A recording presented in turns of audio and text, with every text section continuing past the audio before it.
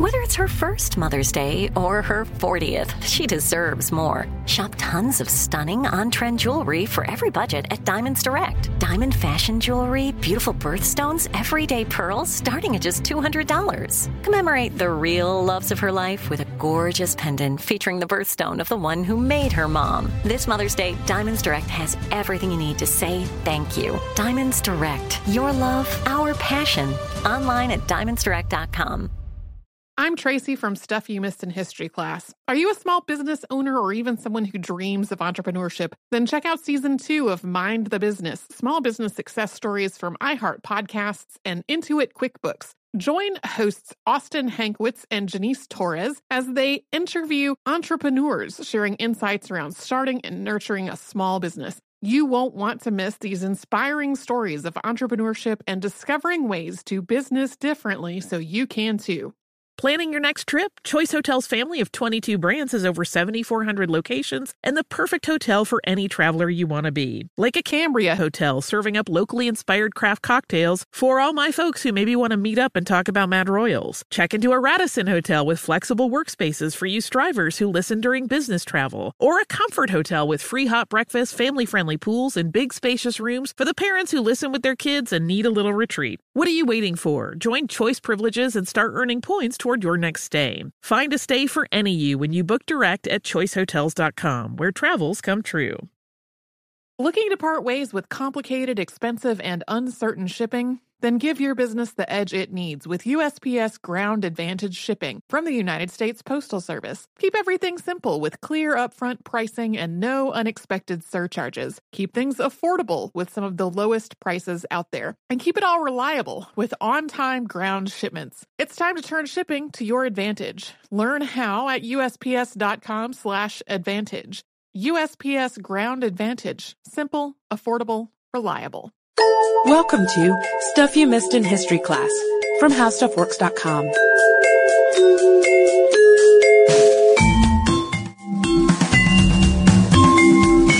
Hello and welcome to the podcast. I'm editor Candace Keener, joined by fellow editor Katie Lambert. How are you today, Candace? I am doing well, and I have a surprising statistic for you.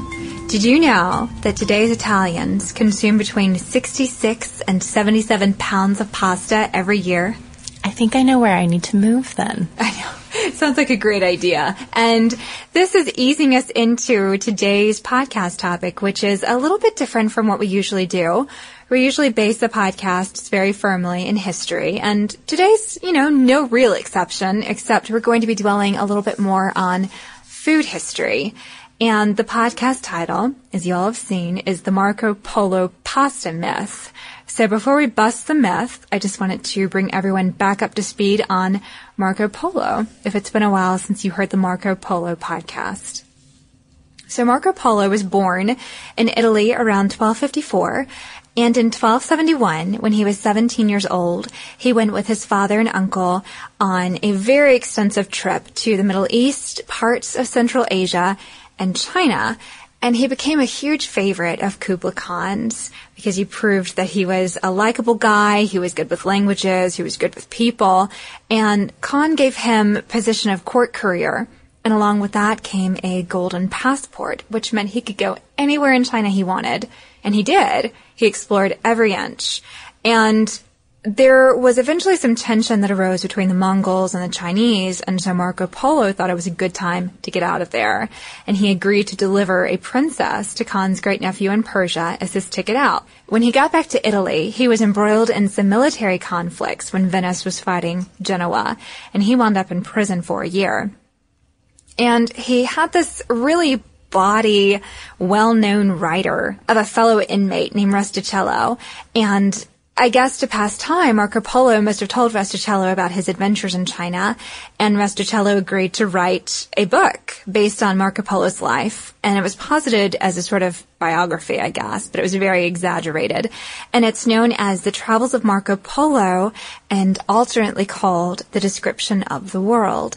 And in one of the parts of the book, he describes macaroni, and people immediately assumed that paper money and the compass and porcelain, things that Marco Polo brought back from China, he must have also brought macaroni to Italy. And then macaroni and pasta became Italy's hallmark. But that's actually not true. But that is a myth, and Marco Polo did not bring pasta from China to Italy. The Chinese do have the oldest pasta recipe. In 2005, archaeologists discovered an overturned bowl with a spaghetti-like tangle in it, which might remind you of a college dorm room with ramen noodles. And that pasta is about 4,000 years old. That is by far a very old dish. Yes, and we usually think, when we think of Asian cultures, we think of rice, but actually they made a kind of millet pasta, and millet's not like the wheat pasta you're probably thinking of when you make spaghetti. We usually only see millet in bird seed, and though you wouldn't want to eat bird seed, millet can actually be pulled and processed to make a very delicious fresh pasta. But if the Italians didn't get pasta from the Chinese and Marco Polo, where did they get it from? That is an excellent question, and scholars have long debated who came up with pasta first, the Chinese, the Arabs, or the Italians. And Katie, you have effectively answered that question. The Chinese thought of it first. But you may be interested to know that even though Italian pasta was created independently of Chinese pasta, the Italians actually got the idea from the Arabs. And while this may sound a little bit unusual, the idea of Arabian pasta, bear with us for just a moment, because Arab pasta was dry pasta, unlike Chinese pasta, which was fresh pasta. And Katie, you're much better with the differences between the fresh and dry. You're more of a cook than I am, so maybe you can expand upon this one.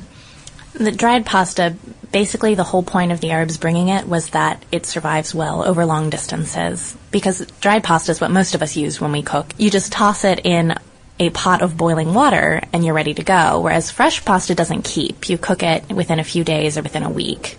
And you were telling me earlier that your father actually makes fresh pasta, and it's an arduous process because you're molding and you're kneading and you're shaping and you're using an extrusion device like a die to actually push the dough through to create long, thin strands of spaghetti or vermicelli or whatever you prefer.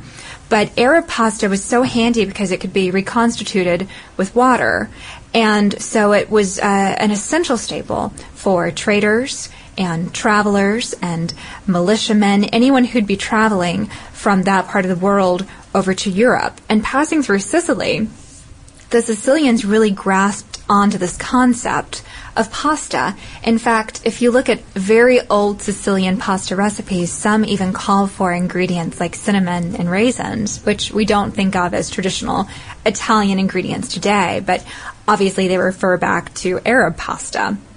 And an essential difference to clarify between Chinese pasta and Italian pasta is that the Chinese made theirs with millet and the Italians made theirs with durum. Durum wheat is much heavier and denser and has much higher protein than some other kinds of wheat, but it's also tough to deal with because it is so full of protein and so dense. But the great thing is that it contains gluten, so it's more malleable. So even though it could be shaped and cared for and have a longer shelf life than Chinese pasta, it was pretty unwieldy. And if you still needed any convincing about the total unrelatedness of Chinese pasta and Italian pasta, there's a will from a Genovese soldier dated 1279, when Marco Polo still would have been in China, in which this soldier bequeaths macaroni to someone. And it's fascinating to think that macaroni was considered so valuable. I mean, today I've got a box of whole wheat rotini in my pantry that I'd be embarrassed if I died and left behind. It's so old. But back in the world of 13th century Italy, it was incredibly valuable to have pasta in your pantry.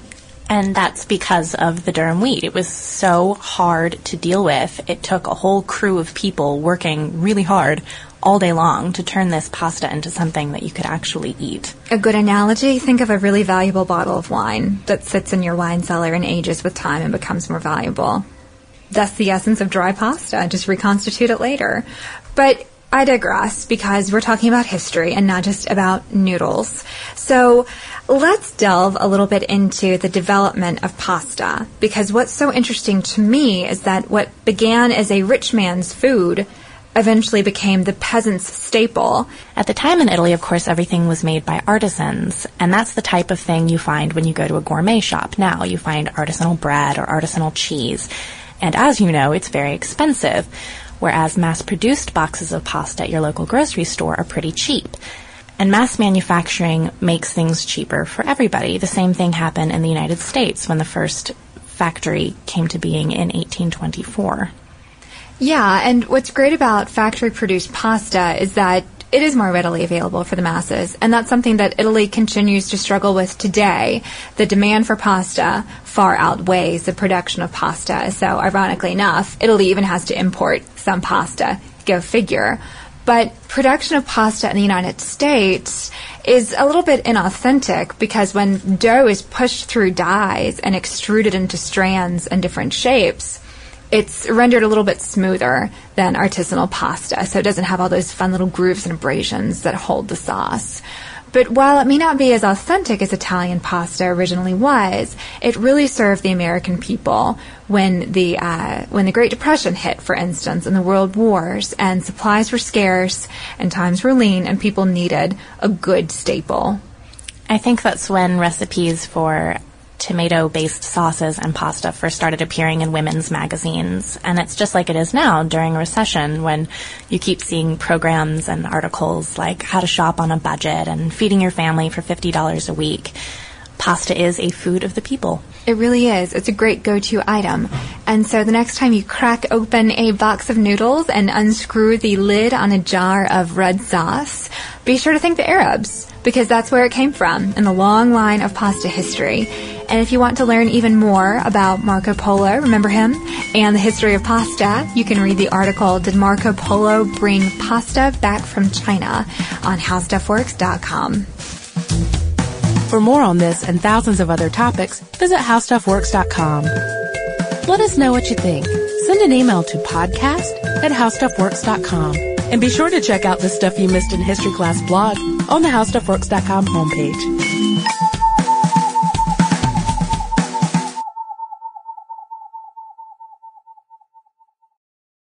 Xfinity has free premium networks for everyone this month, no matter what kind of entertainment you love. Addicted to true crime? Catch killer cases and more spine-tingling shows on A&E Crime Central. Crave adventure? Explore Asian action movies on Hi-Ya. Searching for something extreme? Check out skating, snowboarding, and more on Fuel TV Plus, the global home of action sports. And find crowd-pleasing bops on iHeartRadio's Hit Nation playlist. There's new free shows and movies to love every week. Say free this week in your Xfinity voice remote.